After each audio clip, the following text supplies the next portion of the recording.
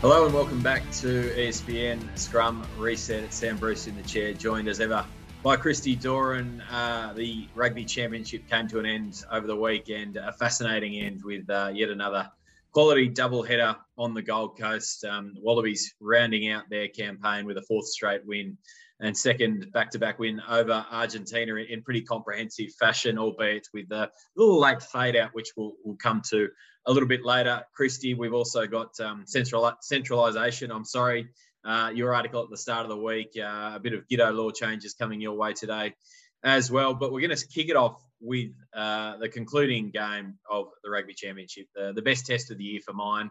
I know it hasn't been a Chockers test calendar in some parts of the world, but clear standout winner between the All Blacks and Springboks. Just a gripping 80 minutes of brutal, physical, 80 minutes of test rugby, Christy. And in the end, I don't think you could begrudge the Springboks the win. I thought they were the better side on the whole. Absolutely. When I think of a few of the tests that stand out this year, maybe England, France, in the Six Nations, I really enjoyed. Similarly, France and Wales, that was a gripping test. That's a winner right at the death there. But this Box game, All Blacks test, off the back of a match where we all, and I say we all, I think even South Africans included, probably thought, is this really where we want test rugby to go? Just a match of forcing back, really, having shown very little running rugby at all, just a desire to put boot to ball even inside the opposition 22 with Faf de Klerk's box kicks. But this brought everything back, didn't it? It stripped it right back to what we love about rugby, which is, in many ways to skin a cat. And we saw a few mistakes. We saw one or two sublime tries. That Ardie Savea try was just magical, wasn't it? We saw Beauden Barrett running to the line, but we saw a couple of pressure moments right at the end. Great decision-making from captaincies, a field goal. It had everything. And what a way to round out a rugby championship. And I think for Rugby Australia, this was a moment to go, hey, we've just played 4 doubleheaders in a row. The one in Townsville a week earlier, I thought was a real spectacle, even despite the fact that the match itself, it was gripping, but it might not have been rugby in the true sense that we'd love to see the game played. But what an opportunity to showcase 4 doubleheaders right across Queensland, a year before Rugby Australia is going to say to the world, let us have the 2027 World Cup. We'll put on a show, and it will be a show to remember. And I think that's probably the lasting legacy from this tournament, because we're not going to see another one like these for a long, long while, because COVID has meant that it's really had to be played in the one country. So I thought this was a really great spectacle to show the world. Yeah, shout out to Queensland, as much as we've begrudged them down here in New South Wales in lockdown, which we're very near the end of now. In the final week of, I think we all looked up there and can really say that Queensland did a fantastic job in putting on these the 4 back-to-back weekends. Of course, they had the NRL conclusion of the NRL season going on at the same time. But, certainly even with the crowd reduction there on Saturday night at Cbus Super Stadium, the place was humming, and they were treated to, as we said, a gripping game of footy. Christy, the Springboks, how much do you think they had missed not playing both in Super Rugby, only a few games last year before the pandemic had started, and then pulling out of the Tri-Nations last year, no Super Rugby this year? How much do you think they'd missed playing New Zealand and Australian opposition and needing the time, I guess, to not to ease into the series, but to just recall what it takes to play against the All Blacks, who they matched up with really well, and against the Australians, who they struggled with in those first 2 games, particularly with the width that they played with. I know we're going to say the quarantine and biosecurity bubbles have come into that as well. But it looked like they took some time to adjust and just make the little subtle differences that you need, particularly coming off that series against the Lions, as you mentioned, that was so one-dimensional. They just needed time in the saddle, and finally they got that, and they really looked at their best in that final game on the weekend. Yeah, I don't really buy the quarantine. We're not, high-performance athletes, are we? But I don't really buy that, because they'd played 3 matches against the British and Irish Lions. They'd played a couple against Argentina. They'd played against Georgia. So, yeah, I don't think you can use that as an excuse.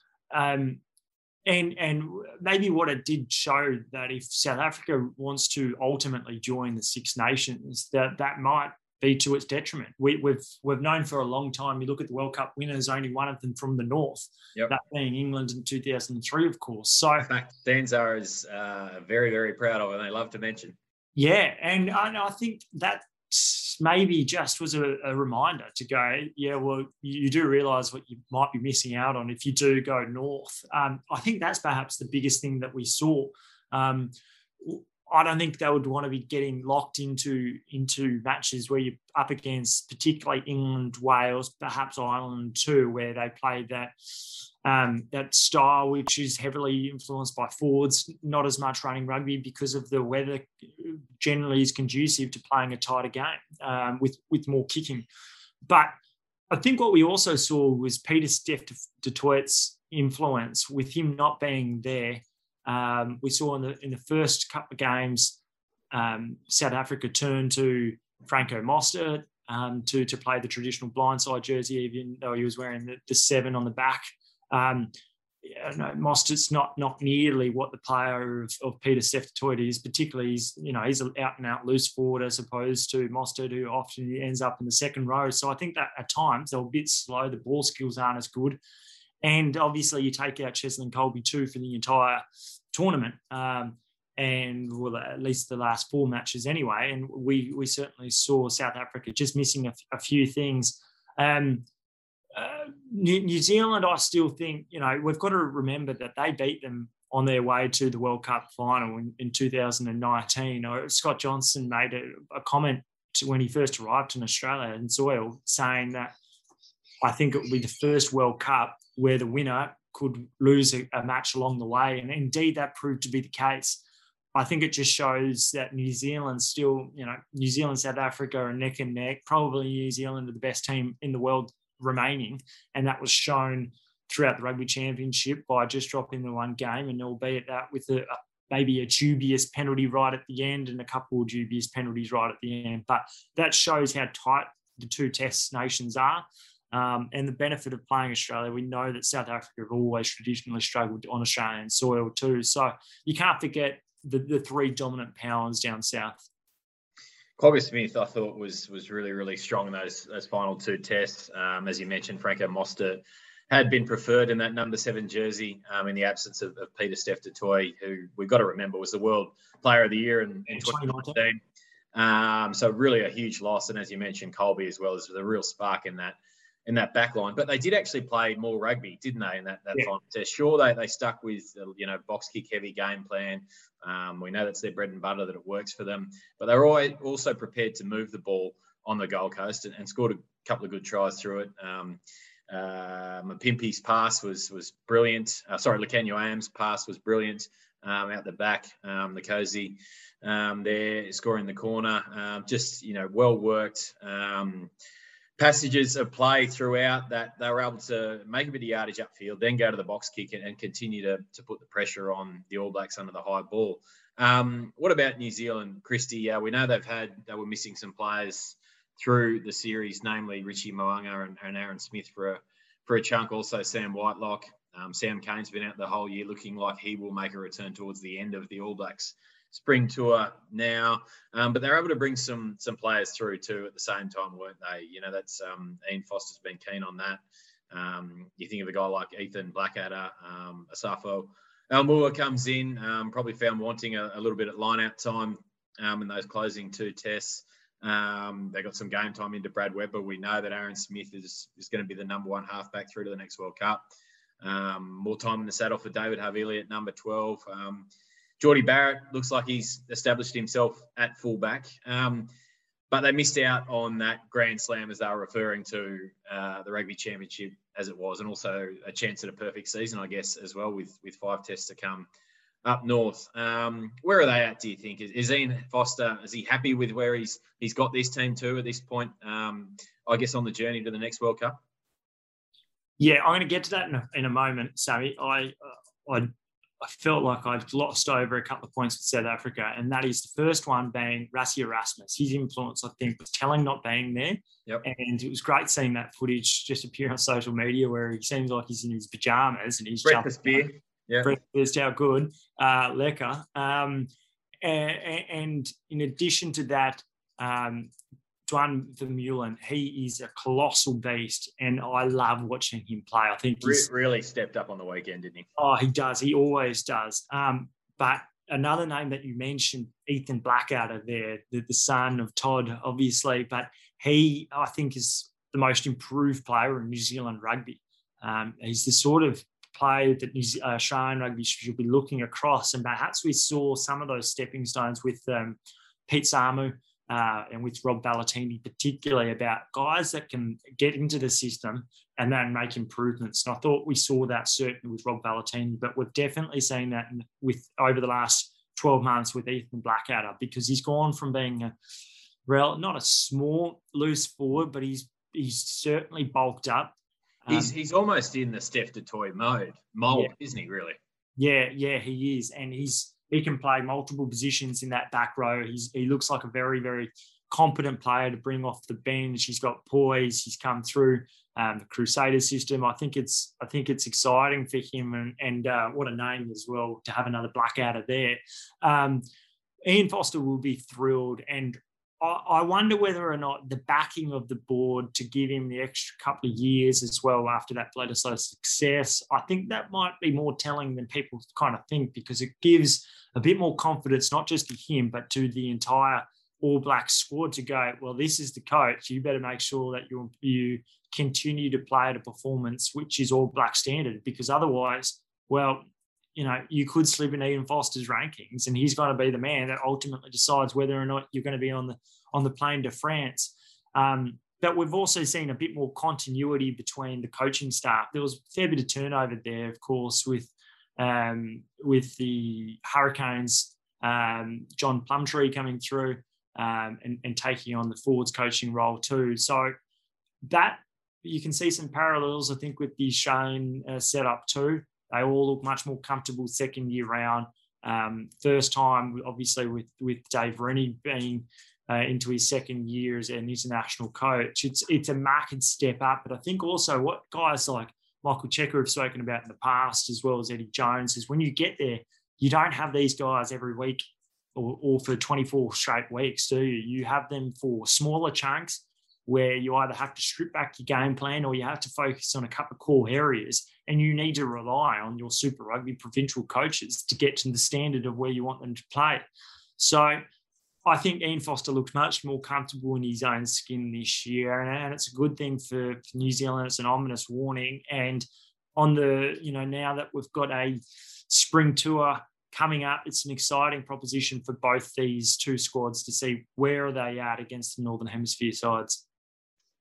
What do you think they lost by not getting Richie Mo'unga another look at the Springboks? We know Beauden Barrett had the opportunity to play both tests. I think, certainly you would say that Richie Mo'unga is still the preferred number 10 option there. It'll be interesting to see, whether he comes back in for the first couple of tests of their spring tour. We know their two big games come at the end against Ireland and then France to wrap up. I think that's really going to tell us who's in the box seat there. And for me, it's still Richie. But what did you see in Beauden's game in the last couple of weeks that perhaps showed a little bit more of, getting back to that player where he was so dominant in those years following the 2015 World Cup after replacing Dan Carter?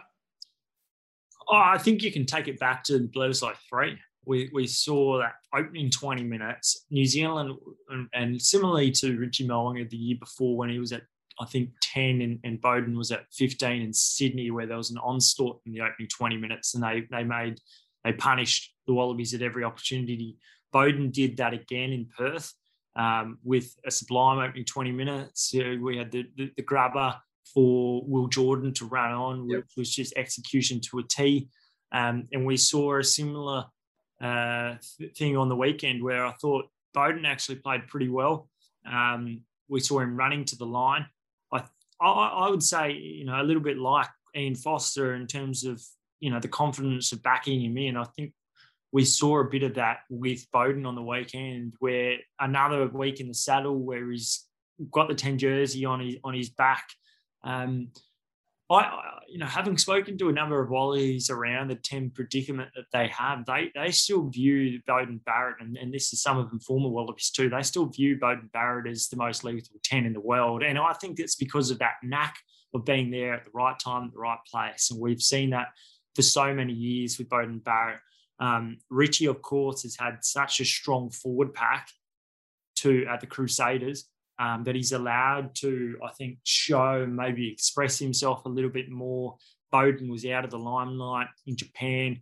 I also think some of the wording, the messaging coming out was also a bit of a deterrent to New Zealand players wanting to go overseas to have sabbaticals to get more money, to go, hang on a moment, I actually don't think your form's as good. He's going to have to earn his spot back.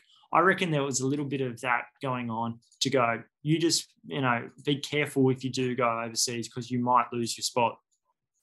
Absolutely. It's a risk you run. And certainly Beauden, I think everyone agreed, was a little bit slow, perhaps probably didn't come back, as quickly as, Michael Hooper did for the Wallabies. He just seemed to really settle back in. The break, not the break, the stint in Japan had clearly done him some good. Beauden perhaps a little bit more time. What are we basing that on, Sam? We're basing that him coming off the bench, really, aren't we? Like Richie was given the 10 jersey. So, and all that messaging was coming before pretty much the series against the Bledisloe series. So I think you can believe a bit of it, but not necessarily all of it. And maybe he was at fullback a little bit playing. I don't think it's his preferred position. I think he said that 10 is his preferred position. So, we know in that World Cup in 2019, Richie was wearing the 10 at times and Beauden was back at fullback. And you can't at times have two chefs in the kitchen. South Africa have got the right model around that 10-15 setup where Willie le Roux, although he made a couple of mistakes on the weekend, he is, I think, the perfect prototype for a fullback in the modern age, a guy that the Wallabies are probably trying to find because they haven't got the right mix, or they didn't with Noah Lolesio, a really young 10 at the time for the first 6 matches of the year, with having a fullback who isn't a ball player either. And it didn't, I don't think, work for the Wallabies, and it didn't also work, I don't think, for New Zealand having Beauden and Richie at times at 10-15 too. Yeah, certainly one to watch over the next couple of years and throughout the All Black Spring Tour, no doubt. Chrissy, let's move on to the Wallabies then, finishing up their rugby championship campaign with a 32-17 victory over Argentina. Now, really, if we're going to pull out put the marker's pen on and so marker's hat on and pull out the pen and look at their game, they really should have gone on with this a lot more than they did. And I guess disappointing that the bench weren't able to not only come on and give them a lift in momentum, but almost take a bit of a backward step from where they were. But the first half, really, really strong after, finding their feet in the first 20. Again, it was the, usual suspects doing the job. Valentini with the break for Andrew Kellaway's first of 3 tries.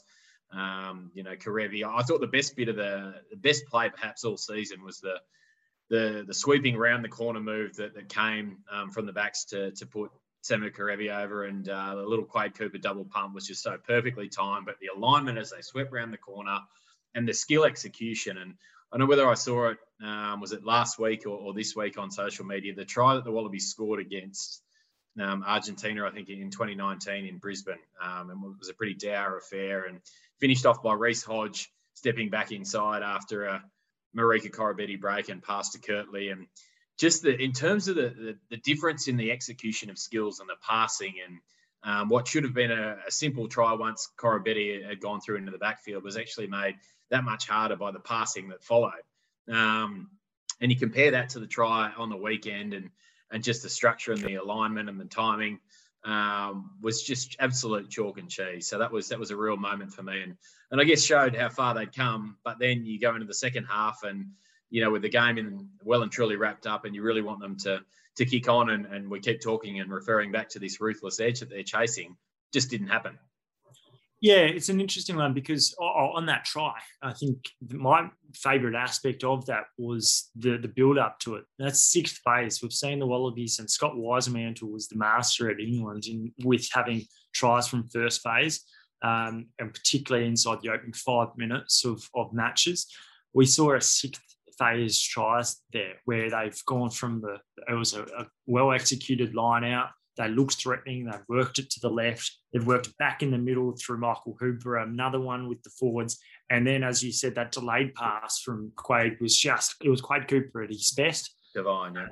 And once again, it probably showed the understated subtleties of Quade Cooper, which we've always known that are there, but we saw some of the more razzle-dazzle with the cup pass by a country mile from a 10. That on the back of your point with the interchanges, I really think it came down to only one or two. Tom Wright had a really good injection off the bench, looked threatening, looks more confident out there. I thought there were one or two. Sean McMahon had a couple of good in touches. I just think that it came really from the halves going off. Nick White as well as Quade Cooper. We saw James O'Connor have one or two where there was he found Darcy Swain when he didn't mean to find Darcy Swain. We saw Jake Gordon get penalised for shepherding on the way back when James O'Connor took a high ball. There was just one or two small things from the halves that just didn't click, and it meant that they didn't get the ball that they would usually be expecting. So, Greg Holmes, I don't think offered too much off the bench. He didn't have that real penetration that I think Tom Robertson had a week earlier. We didn't have Pete Samu coming off the bench, and I don't think Pete Samu had the best match either. He was slow to the breakdown on one opportunity on one occasion inside the opening half an hour, which is exactly what Dave Rennie didn't want to see. Is the bench role just perfectly suited to how Pete Samu plays the game? He likes to kind of lurk in those wider channels, and perhaps that's not what the Wallabies need from the outset. But by coming on when there's a few more tired legs out there in that final, 20 minutes, we saw him run onto a couple of great offloads from Samu Kerevi. He can hang that little bit wider and sweat on those types of plays and passes. And I mean, is that just where he's best suited, that he is destined to be a bench player for the Wallabies? Well, you see it in all sorts of forms of sport, don't you? Guys that are interjected when it's the opportunity moment, whether or not it be a T20 cricket match where you see a batsman promoted as they are big hitters or whatever they might be. You see it in soccer, even in football, with Tim Cahill in the past being interjected late and making that telling blow, that telling difference. I don't know why we've seen. I feel like the reserves have still kind of got that ugly tag associated with it. The Crusaders set it up perfectly for the model to take forward. Pete Samu hardly ever started for the Crusaders, yet was a two-time Super Rugby champion and was thought of as this perfect player to bring off the bench. And he was for 30 minutes because he did exactly what he had done for those previous few matches. I think it is absolutely. And why would you go away from that? He covers 6, 7, 8. He's the perfect replacement. He doesn't have that explosive leg drive, powerful leg drive that Sean McMahon has. And let's be honest, he's probably not as quick on the ball as some players either. So if there's an injury, sure, put him in the 7 jersey. But I don't think he's a starting international player. And sometimes you've just got to accept that. What about, Christy, the 10 jersey? And let's look ahead, I guess, to start with at the Japan game in 3 weeks' time in Oita there, where the Wallabies actually lost the quarterfinal to England in comprehensive fashion. Not a great day, that one for sure. I was there. Are you tempted to throw James back in for that game at number 10? Is an opportunity to get Noah Lolesio another run. I'm just talking about the All Blacks 10s and their headache there, a great headache to have. I'm not sure it's a Wallabies headache at the moment. I think probably Quade is the clear leader throughout for the rest of this year and next year, and 2023 is going to be a different story, clearly. But how do you think Dave Rennie and Scott Wisemantle, for that matter, will approach that Japanese game? Yeah, it's a great conundrum. I almost think that they've got to go, well, these are our 310s, don't they? Unless there's a severe injury to one of them, these are our 310s. So how do we get all three of them in the best shape possible going forward to the World Cup, which is 2 years away? Quade Cooper still, for me, hasn't broken the line as a 10. Hasn't really looked like breaking the line. He beat one player with a really nice left foot step on the weekend and probably challenged it more than he had in those few earlier games. Andrew Mertens has made a couple of good points in Herald's articles over the last few weeks around Quade Cooper, and one just on the weekend where he said, look, it's no certainty that Quade will be the 10 come 2023. It's a long time away. There's a lot more hype. People will quickly realise what he is. And at the moment, he's been really a distributor who's made excellent decision-making. But he's had the benefit of having Samu Kerevi outside of him, who's really been a trucking ball. We will see going forward if Samu's not there, whether or not Quade has that same influence. But at the moment, it's no guarantee. So how do you get all 310s there? And I think that it is an opportunity to go James O'Connor, Noah Lolesio to play a Japanese match. I think it's the perfect opportunity.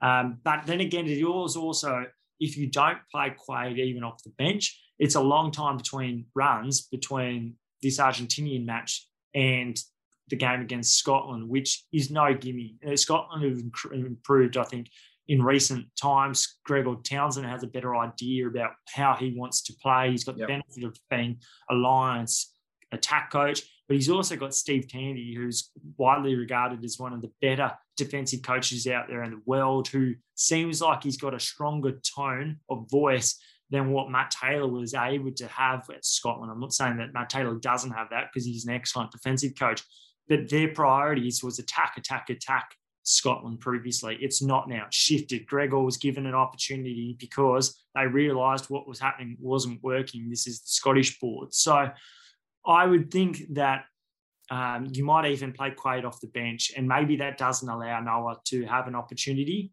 But you still have him right in the mix. He still goes on the spring tour. It's a great opportunity to soak up what 80,000 might be at Twickenham, or indeed 50,000 at Murrayfield, or what a Millennium Stadium in Cardiff looks like against Wales. So I don't think we need to rush that development just yet, but it's going to be fascinating to see what happens. But we still need to see a bit more from Quade, because although he's played the perfect role and perfect foil at the moment, I still do believe Eddie Jones made mention of it just 2 weeks ago. You need to have that running threat, that three-pronged threat.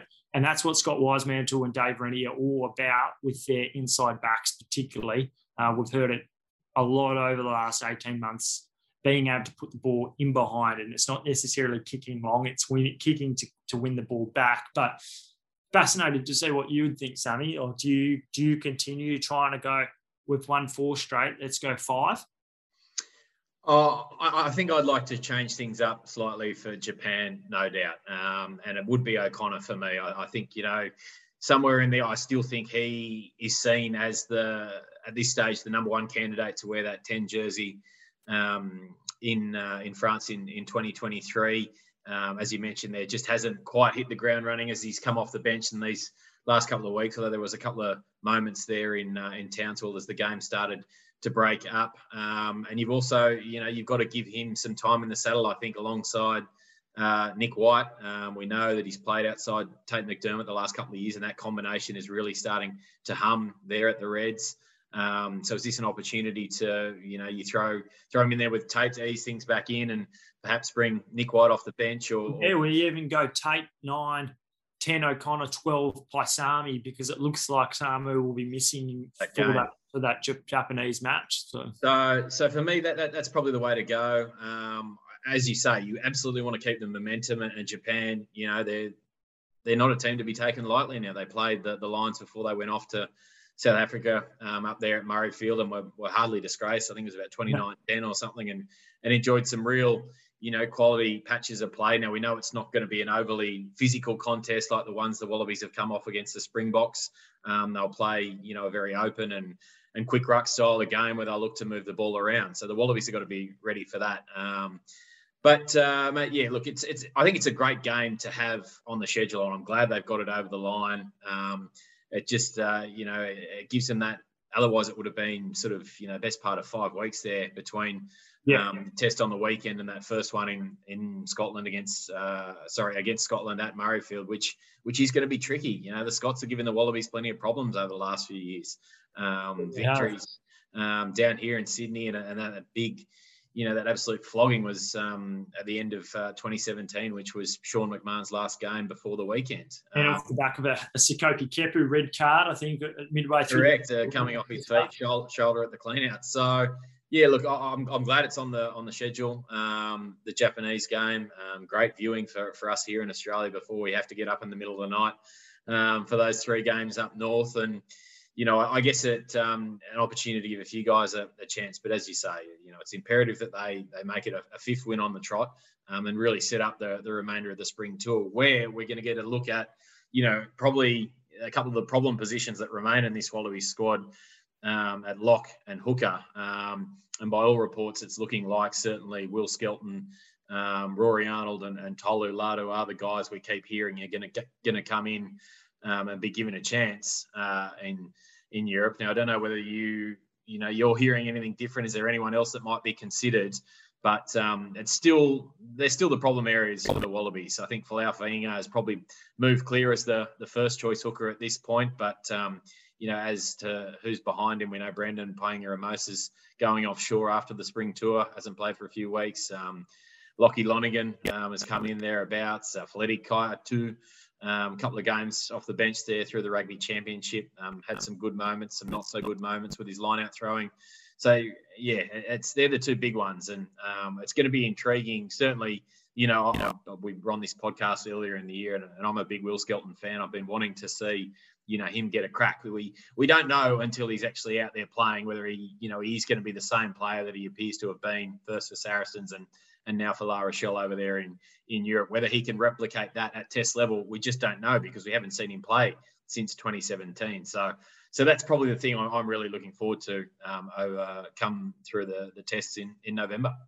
Yeah, I think it's the most exciting spring tour probably since 2016, where I think there was, the Wallabies really needed to bounce back. It was the first time since the World Cup, but even since 2013, when Ewan McKenzie brought a side up there, and it was quite an exciting side. As a new coach, it was an expectation that they'd continue to improve with guys like Bernard Foley and Kurtley Beale still around.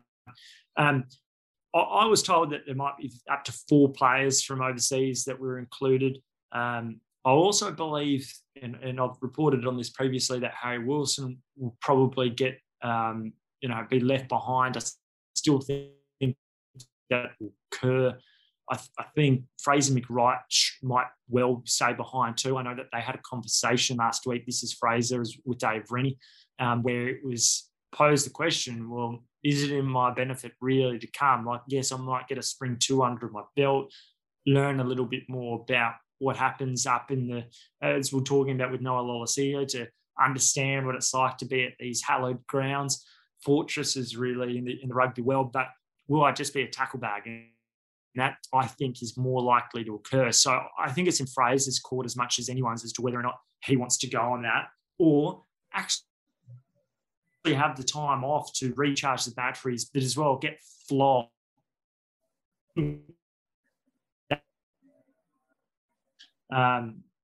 As late as last week, that wasn't across the line, but Lockie Lonergan is another, I think, who's in that category too, where, let's be serious, he's probably not big enough to be an international hooker at this stage. Got a good running game, has, he's reasonable around the set piece, but he's small at the moment, and a pre-season could really benefit him going forward. And we know that the hooker position is an area they're very, very light on and lean on with, not too many options. Dave Parecki, from my understanding, was really thought of as a bloke who could go up there. He spent a lot of time in the English Premiership and commanded the number 2 jersey, played alongside Patrick du Plessis, the scrum coach of the Wallabies now. So I think he was really in the frame, but I don't think his injury is going to allow him to come back in time. Palidi Kaitutu, I think, will go on that tour. He looks like a player of promise. But it allows for you to have a third hooker, perhaps being Tolo Latu, which allows him to come back in for selectors to see what he's like. And that's really the benefit of having these couple of second rowers. But the real benefit of if you leave behind a Wilson or a Fraser McReight is if something goes wrong and there's an injury, you can call up a Jack Dempsey, who we know is chest quality. He's gone to a World Cup, was probably a bigger blow than, although it is a position of strength at the moment. I thought he was an excellent candidate to bring off the bench, always for the Wallabies, a little bit like Pete Samu. So there are options up there, even the Ten Kelly, Nayavoros or the Luke Morahans. There are players there that could be brought in if there is an injury. It's obviously not particularly easy just to fly someone across the other side of the world at the moment. Absolutely. Now, just while we're on that, report out of the Herald today, quoting Phil Waugh, who's working on the Giddo law alongside Daniel Herbert and Hamish McLennan there, in terms of what this new framework might look like, and more around capping the actual number of players that can be brought in each year, rather than, I guess, looking at changing the threshold as we anticipated it might be, which might still happen. But I guess, it's looking like it might finish somewhere around the 3 to 5 players can be selected for, whether you say a series. So, okay, you can have 3 for France and 3 for Rugby Championship, and I don't know, 3 or 5 in for the spring tour if we find ourselves in, God forbid, the depths of the pandemic still this time next year. And it's a move that we know has we've seen the benefits of this year clearly already with Cooper and Kerevi at the top of that list, and we're going to get an insight into Skelton and Arnold and perhaps Lado as well over the coming weeks, as we mentioned. But it all harks back to having the best available Wallabies team to, I guess, play every test within reason, because we've got to keep Super Rugby as what will be Super Rugby Pacific next year, and we've got the 5 teams here in Australia now, and the 5 teams are here to stay. So it's been a process, no doubt, getting to this. But do you like the sounds of that, Christy, that rather than, I guess, putting the threshold on it, that you place just a number for Dave Rennie and his fellow Wallabies selectors to say, righto, you can have 3, 4, 5, perhaps 6 if it's required. Do you have a number in mind? What do you think on that news out of the Herald this morning? I really think it told you nothing. I think it told you everything you already know, to be frankly honest. The Rugby Australia would be, I don't think that would be particularly wise to have a clear number. And that's what we've heard. We've heard from Hamish McLennan. Sam Phillips and I have both spoken to him at times, and he probably scaled what he was thinking back a little bit after a fair bit of backlash and maybe the board not being so aligned about what the thinking was. But what I get from that is they still we can't have we can't open it. We can't have a massive player drain. We can't allow for that possibility. Yes, we're going to continue to have a new voice, a Phil Waugh or a Daniel Herbert, to speak to the media at one particular time to go, yes, there is a criteria. Well, let's be honest, they didn't lock themselves into anything there. It's still not explained particularly well. Putting terms out there like high performance and whatever else, at the end of the day, they are going to pick players when they need to, when it's sort of an area where they're lacking either depth or quality. And at the moment, we're seeing that in particular areas, and that's probably at 12 with Samu Kerevi. We've got to remember that Quade Cooper already was eligible under the Giddo law, so they only actually really used, yes, Sean McMahon, but he was played for one match and came off the bench. They really only used Samu Kerevi in this particular occasion. Duncan Paiao wasn't looked at. I never thought he would be, because I don't think he's an international player at this moment. But is it an opportunity to continue to try to encourage some of those fringe players back? Yes, it was. And fair play for them to bring that one in there at the time. So that's how I read it. I don't think there's anything groundbreaking from that story, other than the fact that it's a new voice, a voice that we hadn't heard in a little while, a board member being Phil Waugh, who is respected particularly within the New South Wales frame. Absolutely. It's it's very much remains a watch this space, but one certainly everyone's intrigued in, because we've, as you've seen with Cooper, as you mentioned, who was beyond that 70 test threshold, because remember we were talking about how a guy who played 70 tests for the Wallabies couldn't have citizenship, which has all been sorted now in recent months, and off the back of that performance on the Gold Coast.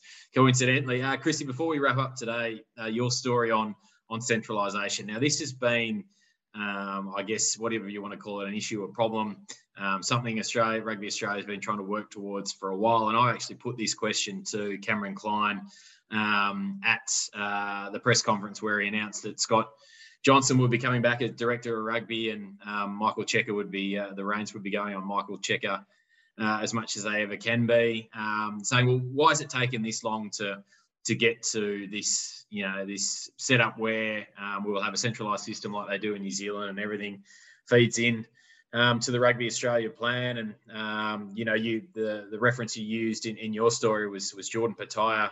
Clearly, the Wallabies see him as a fullback option, but at the Queensland Reds, he's not getting the opportunity to play there because they've, Brad Thorne thinks he's got a pretty good option there with Jock Campbell. Now, that might change next year. Also, they had Bryce Hegarty there as well. Clearly playing a role there. That might shift next year. Where is it, mate? Is it, it's challenging because there has been a lot of, I guess, hatred's not too strong a word, particularly between New South Wales and Queensland rugby over the years.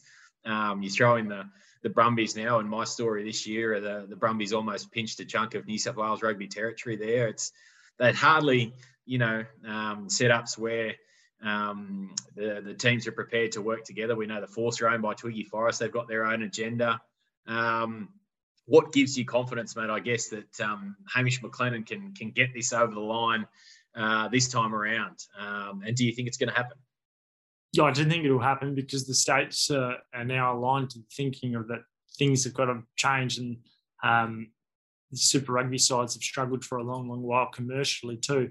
From my understanding, I received a text on Monday afternoon, and that really pointed the finger at Roger Davis for not allowing what centralisation could have occurred a couple of years ago.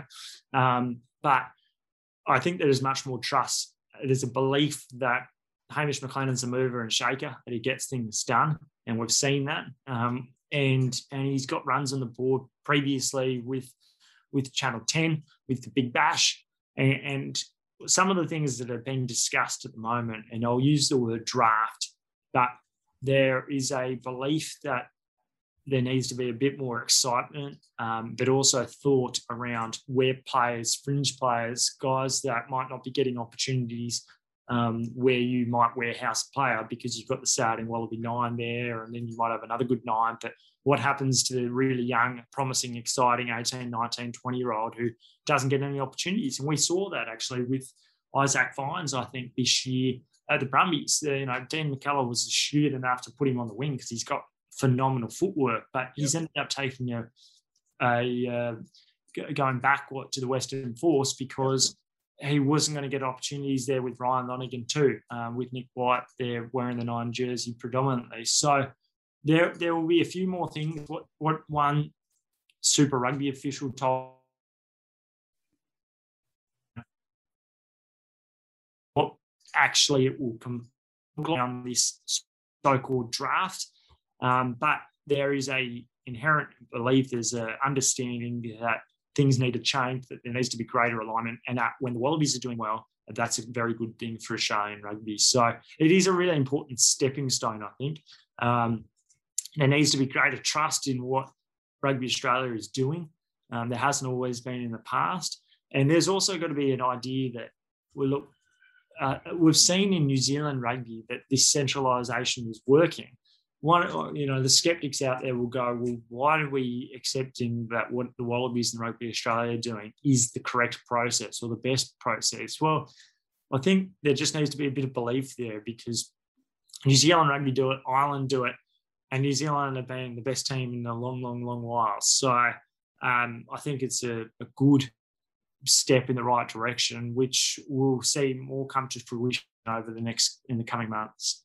What role has Dave Rennie, do you think, played in this, mate? We know he went around all the Super Rugby, Aussie Super Rugby franchises through the season this year, spending a week with each. I guess just laying the groundwork and getting around to talk to players and talk to coaches, and clearly, each Brad Thorne and the other coaches, Dan McKellar and the other guys around the Super Rugby, Aussie Super Rugby franchises have their own agenda, and that's to win a competition. But just being boots on the ground and I guess being a sounding board and sharing ideas, and I think he even ran a couple of sessions here and there around the place. Does that all feed into, I guess, the improving of the relationships around the place, and that, that they collectively, the goal is together is to have the best Wallabies team possible? Yeah, I think so. And I think with COVID, it allowed for people to go, well, we need to get on the same page, because otherwise we're just going to run to ground. We're not going to have enough money, and we're going to lose our best players overseas, which obviously can't happen for Australian rugby to be successful. I think with Dave Rennie, there's a great trust from Rugby Australia that Dave Rennie is not only a safe pair of hands, but he's an astute pair of hands too. And he's a smart man. He's clearly come through the New Zealand setup where centralisation was occurring underneath him already. Hamish McLennan has got a lot of respect for him. They're on the same page. And I think that now that he's in his second year, there's a greater understanding and belief that he is the right man for the job in the Wallaby setup. These 4 victories reinforce that belief, absolutely. But that's one of the reasons why I think Scott Johnson was certainly kept in that position that he's in at the moment, is because for a first, second year coach to be going through what he's been going through with COVID isn't easy. And there's also an understanding that Chris Webb, the manager of the side, is extremely talented, and he's a proven operator over a couple of decades of sports administration. So Chris Webb's position and role within Rugby Australia, in particular the Wallaby setup, has been a really crucial, fundamental one for him. Yeah, Blakey's been the Waratahs, the Force, and even popped up the Sunwolves there for a period as well. Christy, mate, great chatting with you again. Obviously, a little bit sad now we don't have rugby for a few weeks' time, but I'm also excited about what lies ahead. Mate, thanks for your time through the Rugby Championship, and we'll pick it up again post Oida and see if the Wallabies have managed to string 5 wins together, and perhaps a couple of guys we haven't seen making their mark on the season as we go ahead.